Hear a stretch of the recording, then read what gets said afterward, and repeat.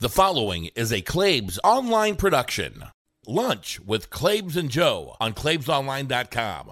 And welcome on into another Monday edition of Lunch with Claibs and Joe here on claibsonline.com. Watching it either on Facebook or Twitter here on our live feeds. I am Joe Roderick, joined alongside by the man himself. He is Mike Claiborne joining us now. Claibs, what's going on? It's all good, Joe. I am trying to enjoy this warm weather.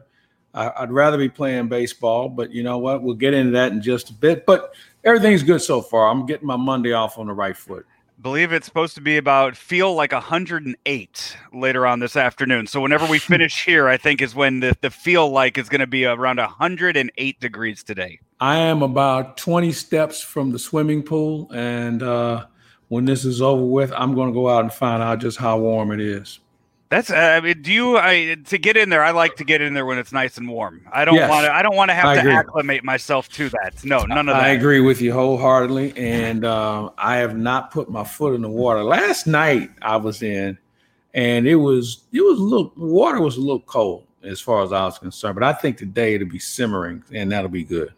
Yeah, we are powered by Ameren, Illinois, driven by Mungenast. Today, we're going to go Mungenast Alton Toyota, also sponsored by the home loan expert Ryan Kelly here on this show each and every Monday, bringing you the latest in whatever's going on in the world of sports. And do want to mention, I feel bad for our friend Polo Asensio, who he and I were supposed to be doing that daily Cardinal podcast, and the folks at Mungenast Alton Toyota gave him that Toyota 4Runner to drive all around St. Louis when he was here for the games, and his trip this time got cut short as he didn't have a reason to stick around with the games being canceled.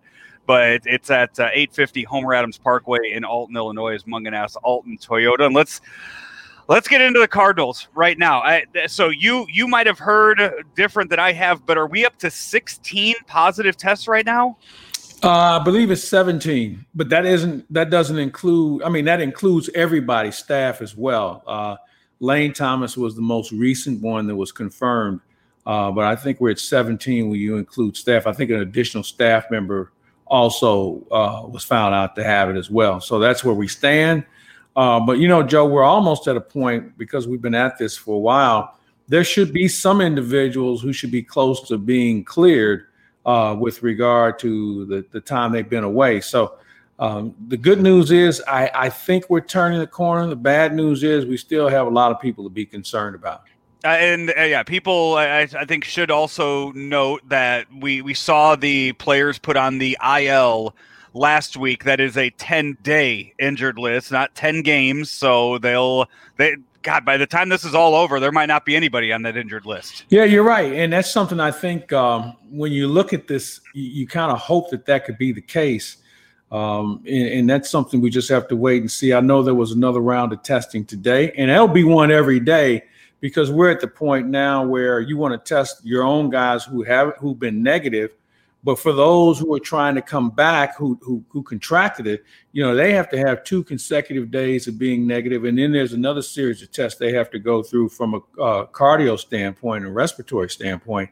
So with that being said, we may be closer to having some of those guys back. But, yeah, we're going to be tested every day. And I wouldn't be surprised, Joe, to see them tested every day for the rest of the year. All right, I want to get into this. I don't know which direction this is going to go, but a drum that I have been banging on social media these past few days has been, what the hell is the reason for this Springfield team? What is the reason for this group of guys down in Springfield? Why cancel the Pittsburgh series when you have 20, 30 healthy members of the Cardinal organization sitting there in Springfield, Missouri? Why not fly them to Pittsburgh and have them play this series and stop canceling games? Well, I think there's several reasons. One, you don't have enough players that are major league ready. You have some guys down there that are more in a developmental stage. For instance, you have your first and second, I believe, all your draft choices this year. You do. They're there for instruction. You have some other guys who just got out of A-ball, so they're not ready. And I just don't think you have enough major league ready teams. Throw in the logistic challenge that you'd have, because You'd have to fly them in or bus them in. Do you have a hotel that's sanitized to Major League Baseball's liking from a security standpoint? Pittsburgh should be ready for a team to come there. So if they just switch it up and send them to Pittsburgh, the hotels and the travel, that should all be taken care of. I think you want to make sure you have a competitive balance here. So what was the point of having the Springfield team? Because you want to keep some guys fresh and sharp, and you want to instruct other guys. I again, like the draft choices of this year, a Nolan Gorman, a Liberatore, players like that who just finished their first year pro ball, they're not ready to play in a major league team. Whether it's Pittsburgh or the New York Yankees, they're not ready. So there was more of a development issue for them. Now, if you want to talk about players who would be ready, yeah, I think Carlson would be in that category. You got a couple of pitchers that are probably on the cusp of at least getting a shot. But that cupboard's not thick enough to have that many players that can help you win. And you want to put a competitive team on the field. So that's more of an advanced spring training, or, when you have rookie league ball, right after guys get drafted and they sign and they go right to instructional ball. That's what this is more about. So was there a mistake made in planning for this? Because every team's like that. No team has that many players that are major league ready in their organization. And if you look around, you're even seeing teams making subtle deals now because they know they're tapped out as far as people who can help them in the big leagues. Yeah, we saw the Marlins had to do that. The Marlins were taking guys that were DFA'd from really bad teams. And that's the point. Because they don't want to, and here's another thing. You don't want to start the clock on service time on guys that you don't even know are ready to play. Or they're not ready to play, but you don't even know if they can really be contributors. Now, you drafted them, you signed them thinking that would be the case, but you're looking at a window that may open 2 years, 3 years down the road before you run them out on a big league field. And I think that there should have been just something in case of an outbreak, because now you're looking at a situation where you have 55 games on the schedule and you have about 50 days to complete all of these. And it's going to be a mess, and you're taking away games from it's not fair to the Cubs, the Pirates, the Brewers, the Tigers. It's not fair to some of these teams that are missing out on games. And now you're expecting these games. I mean, Thursday was supposed to be a doubleheader, a makeup game doubleheader. And we're expecting this Cardinal team now to have no cases, put them back in a plane, and fly them up to Chicago for 6 days. No, I wouldn't go that far. I don't think you would take everybody. I mean, there are going to be some guys that may be cleared to play. There are going to be other guys that still have to go through the process of quarantine. So you're going to get guys back a little bit at a time, just like you lost guys a little bit at a time. But you have to make sure that when you have people back, that they're all clean, and you can't put them on a plane or on a bus if you're not sure. Do you still fly them up there? I mean, do you still fly up there for that? Are you still? That's an option. I mean, yeah, a bus is an option. Make them drive up there, Legion Ball style. Everybody, 4 to a car. I think that's an option. I think they would like to keep them closer quartered. So I think a bus would probably serve best. But, I guess the question is, can you sanitize a bus as well as you can sanitize a plane? I mean, we don't know, what actually works and what doesn't work. Yeah, we're spraying stuff down, but I don't know if it actually works to the level that you think it should. So I'm not sure what method of travel would be best here. You've traveled with the Cardinals. You know how that works. Think of how many people they might interact with getting onto a plane as opposed to getting onto a bus. So here's how it works. You go through security, and that's at a table, and they check your ID. You don't really have any physical contact where you just hand them your ID. You board the plane. You have flight attendants who serve you food, and obviously they're going to be covered, and that's it. And the only other person you're going to encounter is the bus driver when you land. There's nobody else that's going to be in touch with you. No baggage handlers, none of that stuff. So The difference is flight attendants opposed to bus drivers, but then who's going to serve food on the bus? Unless you have box lunch. And I'm sure that's what they're doing now. I'm sure we're not getting the same, steak and lobster or whatever the menu may order that's taken out of the heaters. I'm sure there's some box lunches along the way. Pretty good ones, I'm sure. So we've seen the press conferences or the media sessions that Mo has been doing almost every night. What do you think his confidence level is of this team getting back on the field come Thursday or Friday? Well, he's got to feel like I think he's got to feel like the light is at the end of the tunnel. Okay, you've contracted it, you've addressed it. The list is getting smaller compared to larger. And if you can do that and eventually eliminate it, then, mission accomplished. But I think he's got to feel better about his team this week than he did on Friday when more tests came back, or the week before, because the rate is slowing down compared to increasing. I don't know if you saw when you mentioned the Marlins and who they have to call up and some of these other teams. A story we talked about this past weekend. Eddie Alvarez was called up to play second base for the Marlins this past week. He was a 2014 Olympian in speed skating. Well, it's come down to that. I think you have to look at this. There just isn't as much talent out there as you think, and they think a guy like Eddie Alvarez is somebody they can short-term compare to burning a good prospect who's not ready to go. And here's the other thing you have to take into account. How many guys who aren't in somebody's camp are still in shape that can contribute?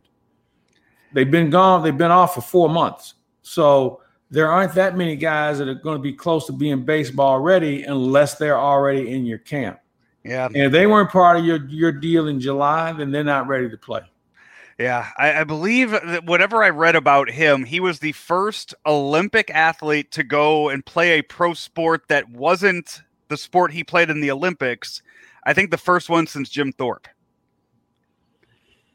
I'd have to think about that one. No, Bob Hayes would be in that category. What did Bob Hayes was a track and field guy that went to play football for the Dallas Cowboys. Okay. As a matter of fact, Bob Hayes was a world record holder in 1964. Okay. And then he went to the Dallas Cowboys to play there. Michael Carter was a shot putter who ended up playing for the 49ers. So there have been a number of guys who have gone from the Olympics to go play a professional sport. I can give you probably a couple more if I really scratch my head on it, but it's happened before. Jim Thorpe, probably the most prominent one, considered the greatest athlete of his era. But Bob Hayes wasn't chopped liver either. Bob Hayes changed the way football is played defensively. Bob Hayes is the reason there's a zone defense. Bob Hayes is the reason why they moved the hash marks into the middle of the field, because nobody man on man could cover him when he went out in motion. And that's why they have the zone defense, because guys couldn't cover him. And he still, if I'm not mistaken, has the highest yardage per catch average in the NFL. I think every time he touched it was worth 23 or 24 yards. That's why I bring this stuff up here on the show. I get educated by you for that. Another team, actually two teams that might need to be digging into their minor league systems, the A's and the Astros. I expect some suspensions, some punishments might be coming there. If people, I don't blame anybody if they've kind of checked out on Major League Baseball while the Cardinals aren't playing. Don't blame them one bit. But we kind of expected there would be some bad blood around baseball involving the Astros this year. Well, it wasn't because the Astros were getting hit. It's because they were hitting other players. And there was a bench clearing brawl this past day, Sunday. There was a bench clearing brawl, as I want to make sure I get the guy's name right. Ramon Laureano. Yes. Ramon Laureano, after getting hit by a pitch for a second time in the game, walks down to first base. You see the Astros hitting coach, Alex Cintron, start chirping at him, coming up from the dugout, chirping at him, and Ramon just goes on a dead sprint towards him. Bench is clear. I guess you could say the stand's clear because some of the players were sitting in the stand. You're right. Yeah, you're right.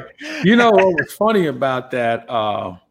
When you're right about the bench is clearing, and then you could actually hear guys yelling at each other and screaming, because normally the fans would be going nuts in a situation like that. But, I'm surprised that we haven't seen more of it. I know Major League Baseball has sternly warned every team and every manager you can't do it. But you have to remember that Oakland got shortchanged too by Houston. So they got something to be pissed off about also.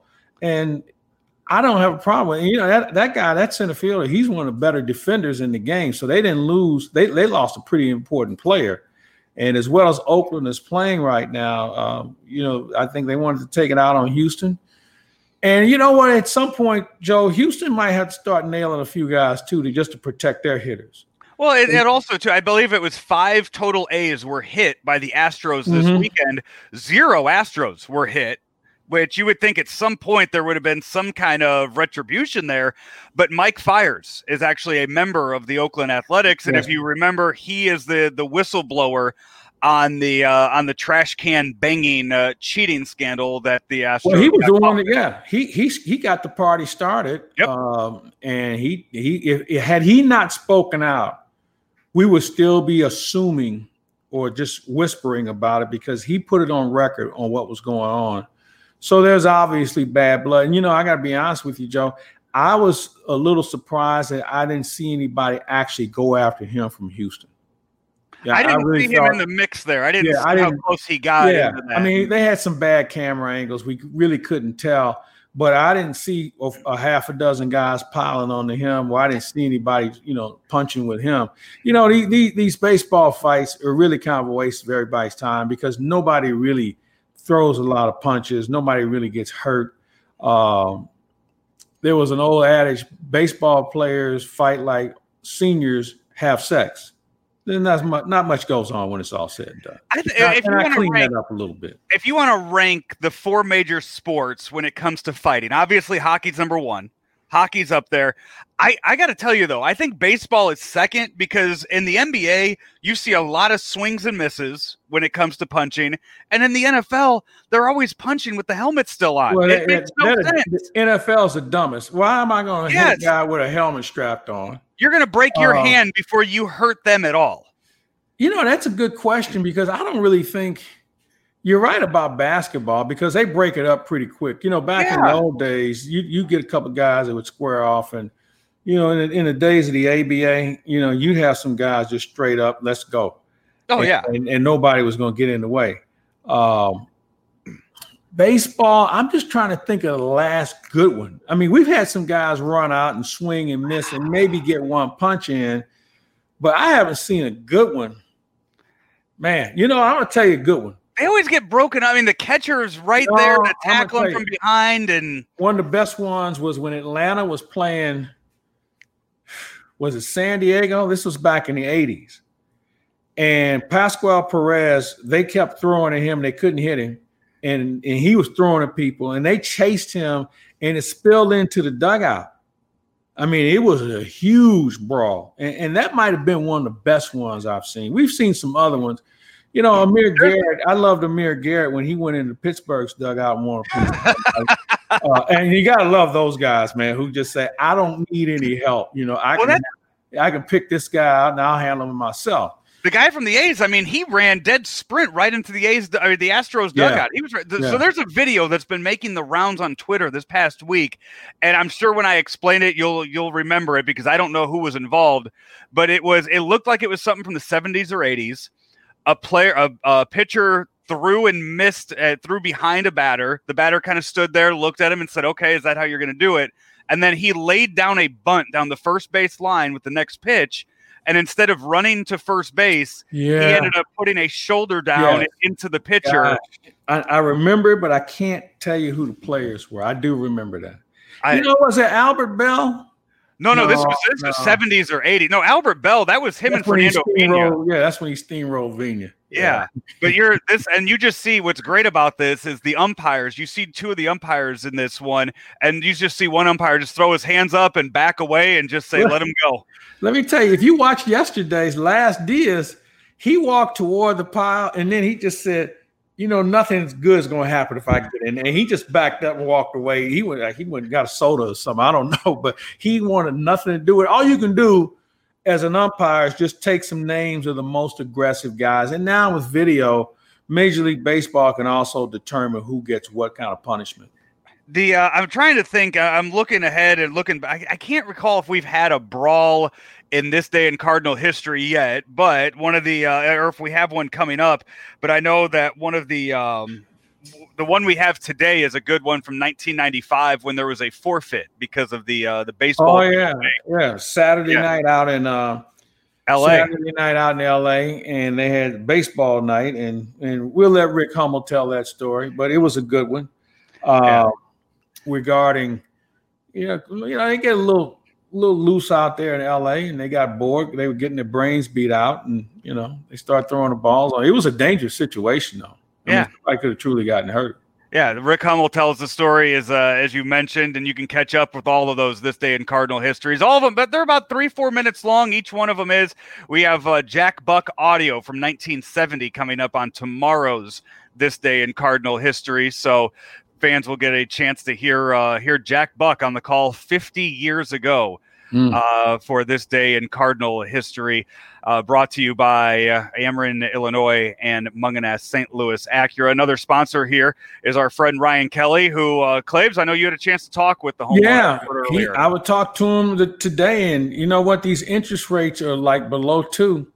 And this is a great time if you're looking to buy a house. They can get you pre-approved and get your paperwork squared away, so you'll know exactly how much you can go out and spend on a nice home. And let's face it, other than investing in your family, your home is the most important thing you're going to ever invest in. And with Ryan Kelly, the home loan expert, they've got so many different programs that are available to you. But with the rates being as low as they are, I couldn't think of a better time than at least make the phone call or go online and check it out and maybe get some questions answered. Because let's face it, Joe, we don't go out and buy houses very often. And there are a lot of things about getting financed that you probably wouldn't think of. That's why Ryan Kelly and the home loan expert, that's who he is. They can take care of you and give you a little bit more confidence and a lot more information in making the right decision. Absolutely. Hey, let's talk St. Louis Blues. The round robin is done. They have played the Stars. They played the Avalanche. They played the Golden Knights. They lost all 3 games. They scored first, though, in all 3 games, but they came out on the losing end.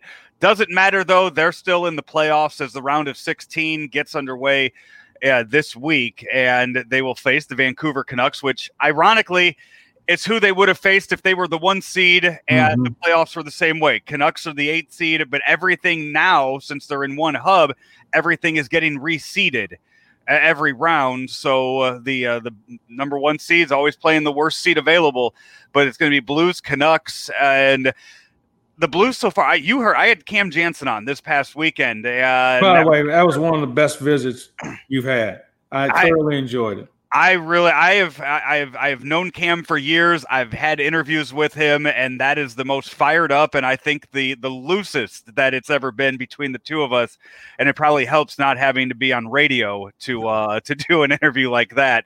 By the way, he's on the Cam and Strick podcast. You can find that. It's it's a really, really popular hockey podcast going on right now, and it's only going to get better with the playoffs. But he was not happy with the way the Blues played through 2 games, and I imagine the way they lost yesterday's game didn't make him too happy either. Your thoughts on the Blues? Well, he and I talked yesterday. It's funny you even bring it up, and he's still a little steamed about how those first, because one of the things when you're in that situation, everybody's not going full bore. They're trying not to get hurt. They just want to get the bearings, get the timing down. They know they're in the playoffs. They know they're going to have a good seed. But I was, I'm a little concerned. I didn't see enough out of some people. I didn't see enough. I mean, they were very undisciplined yesterday. A lot of penalties yesterday. A lot of bad penalties, so to say. And I'm concerned that if they feel that they can just show up and say we're the St. Louis Blues, that they can just push the start button and they're going to go back to being the team that we saw them be as winning the Stanley Cup and also going into the COVID shutdown. I don't think it's that easy, because I think there's some teams that are playing some really good hockey. We talk about Colorado, they're the cream of the crop as far as I'm concerned. And then you look at Vegas. Vancouver is a dangerous hockey team. They've got size. They've got youth. They skate well. Goaltending is okay. I think if there's one concern, they're very young, but they've drafted well. They've got some good young players. And if the Blues stub their toe early, you do not want to play catch up against a team like the Canucks. Fortunately, the good thing about the Blues is the fact you don't deal with the travel. I remember the last time the Blues faced the Canucks in the playoffs, and that's when the Blues, interestingly enough, contracted the flu, and the flu wiped them out. Not to mention Todd Bertuzzi and some big muscle that they had. They separated Al McInnes' shoulder. Never forget. And that's when the glass at that time wasn't forgiving. I mean, they just basically, you were running into a brick wall. But this is going to be a very challenging series for the Blues, and they have to get off on the right foot. Now, I know some people say, man, they'll just come out and just smoke these guys. I don't know if it's that easy because these teams have now played well enough and have some games under the belt. Blues aren't playing with a lot of confidence right now, so I'm a little concerned. As I mentioned, the Canucks were going to be the 8th seed if the season ended the way it was supposed to. Both 12 seeds advanced in the 12-5 matchups. The Blackhawks and the Canadians both made the field of 16. So far the bubbles, the NHL bubbles, have provided some entertainment that way. I got to say though, I figured being in the bubble and being the Stanley Cup champions, the Blues would have gotten a little bit of help with the start times of these games for the local crowd. Well, yes and no. I think you have to take into account what the network's looking for, what games would be prime for them. Even though the Blues are Stanley Cup champion and they get good numbers here in St. Louis, and now you don't have the Rangers involved, the Blackhawks weren't playing. It was a little bit different. Now, the reason why the Blues are going to get some bad start times now against Vancouver, because all those games will be on Fox Sports Midwest, because the networks won't touch a team out of Canada unless it's the finals. Mm-hmm. So there's no reason for NBC to say, let's put the Blues on because they're playing the Vancouver Canucks. And if you don't think people know a lot about the Blues, they know even less about the Vancouver Canucks as far as, being a West Coast team. So they're on late at night. They got a young team that a lot of people wouldn't be able to identify with. They don't have a bona fide superstar. Now, Pedersen is a guy that can certainly fill that mold one day, and so can Hughes. But they're not household names. They're not Crosby. They're not Malkin. They're not Marchand. They're not guys that people are familiar with. So we won't see the Blues on national TV for a while. Yeah, it's game one. Is it Wednesday for game one? Wednesday, 9:30. And I used to love those games when I could stay awake. So that means I'll have to take a nap. But those games, when they would play out west, those are fun games, especially in Vancouver. That's a great building they played in. Unfortunately, we won't be playing in it this time around, but it's going to be fun. And I think, Joe, because they've gotten themselves acclimated to the bubble, they've got games under the belt, they know what to expect, so they now know how to self-motivate. It's going to be a lot of fun. I'm looking forward to it. Yeah, and you know what? If we had a Cardinal baseball game leading into a Blues hockey playoff game, that would have been even nicer. But we're at least not getting that Wednesday. Hopefully, we get it by Friday. Hopefully, by that Friday game. Yeah, which I believe the Friday game is it game 2 or game 3 that has the earlier start time.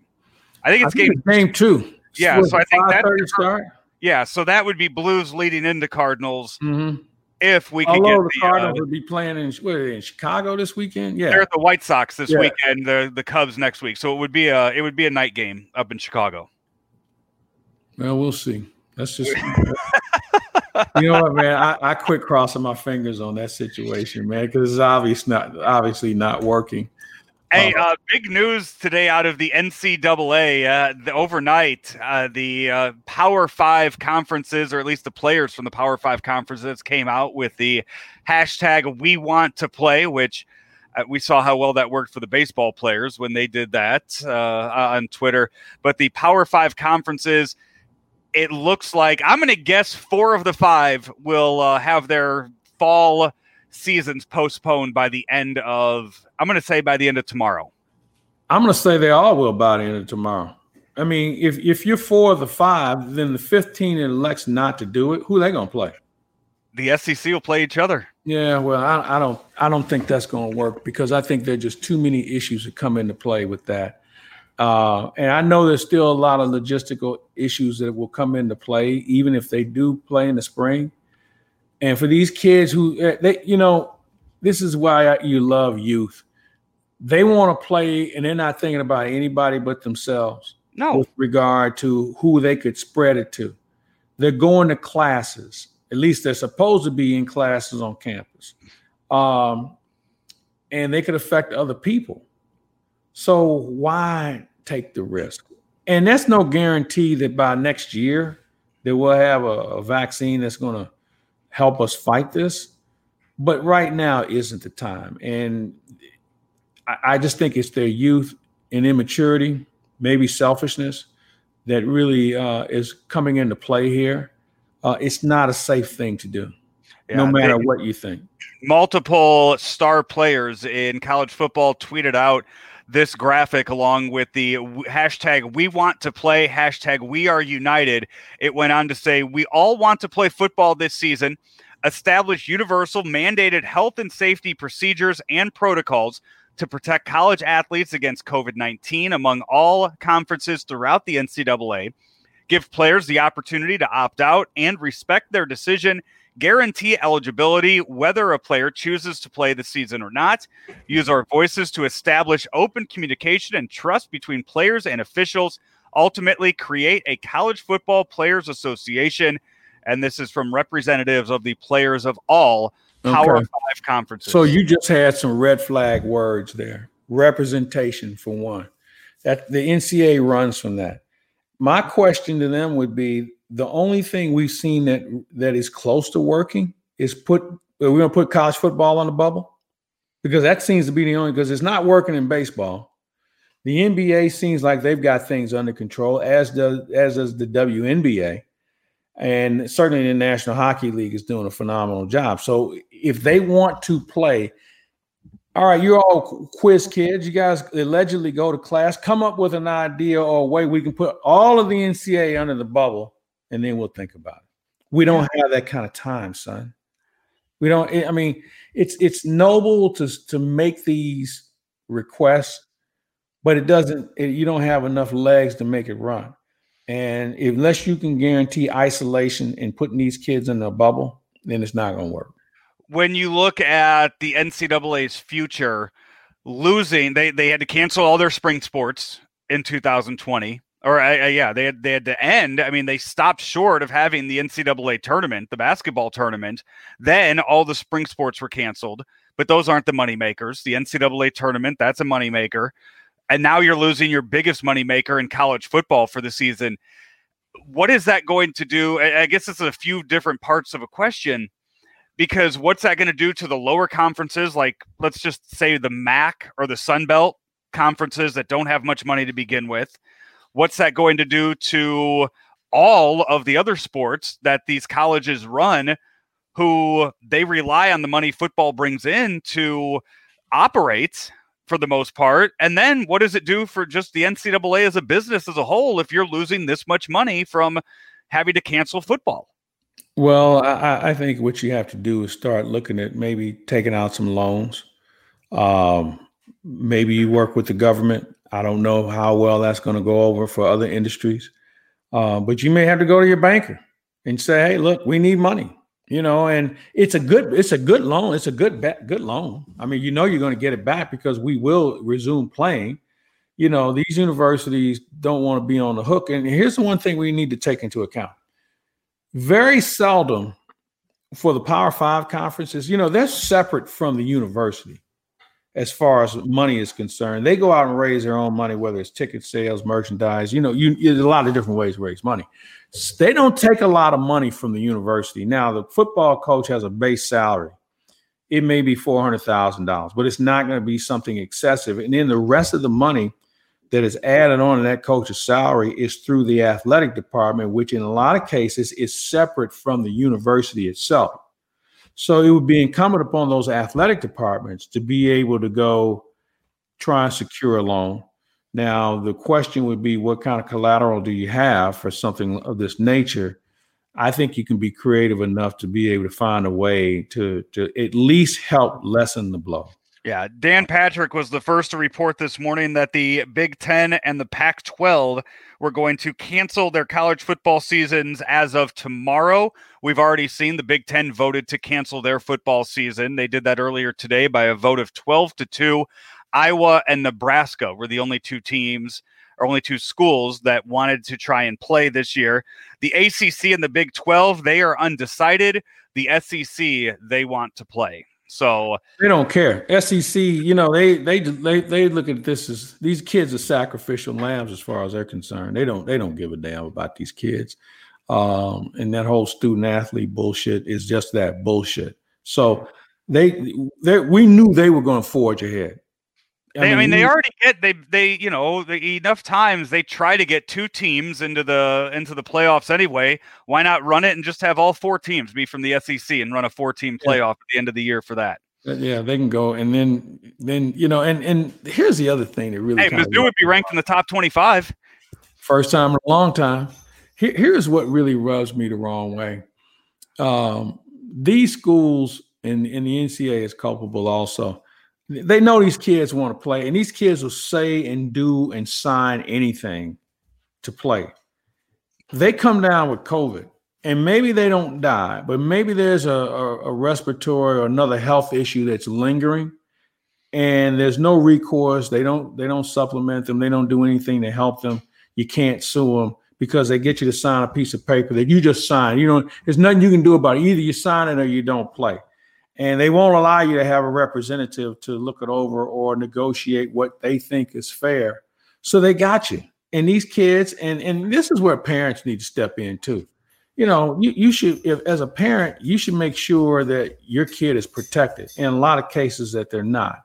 And how you fix it, I don't know. I just think don't play. Now, some people will say, well, that could cost me my career. Well, it could cost you a lot more things too. And if you're a good player, NFL will find you. They always do. Yeah, that's that's my same thing with the argument that I've seen parents make about their high school athletes. If they're good enough, it'll happen. Yeah, and if they're not good enough, then maybe they should take another class. Find a major.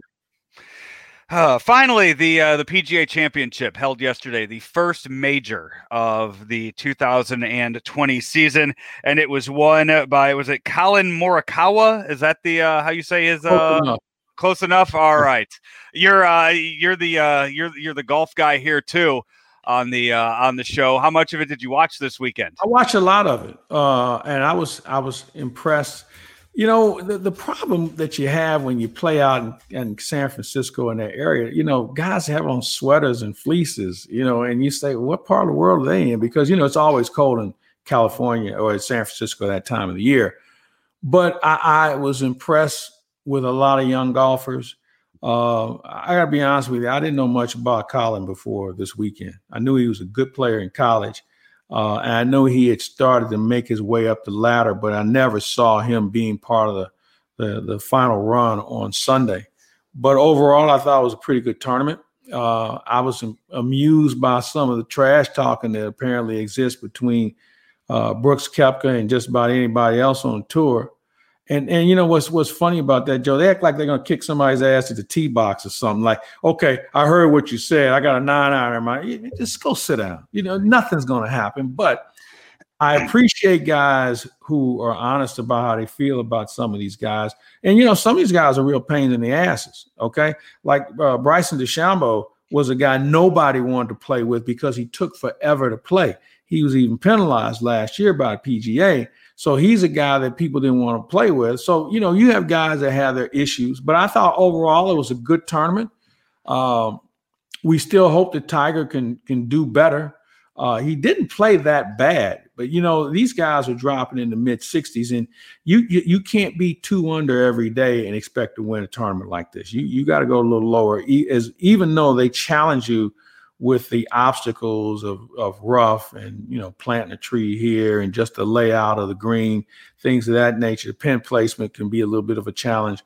But overall, I thought it was a good tournament. And I think we probably appreciated it more, Joe, because that's the one neat thing about playing on the West Coast. It almost kind of runs into prime time where you can get some things done during the day and you can take that thing in the early evening and really feel like this could be your evening watching. And with us not having any baseball, it was perfect for St. Louisans. Yeah, the leaderboard. I mean, it had a lot of big names on it. Paul Casey, Dustin Johnson, Jason Day, DeChambeau that you mentioned, Justin Rose, all names that finished in the top 10. So they definitely had the names in there for that. So what's the U.S. Open's the next one, right?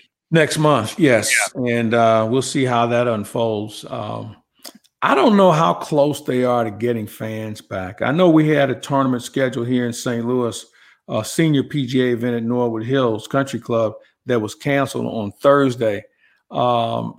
These tournaments that they're holding, they're losing money, okay? They don't have any fans. They're not selling any merchandise. They're not doing the things that they are accustomed to doing.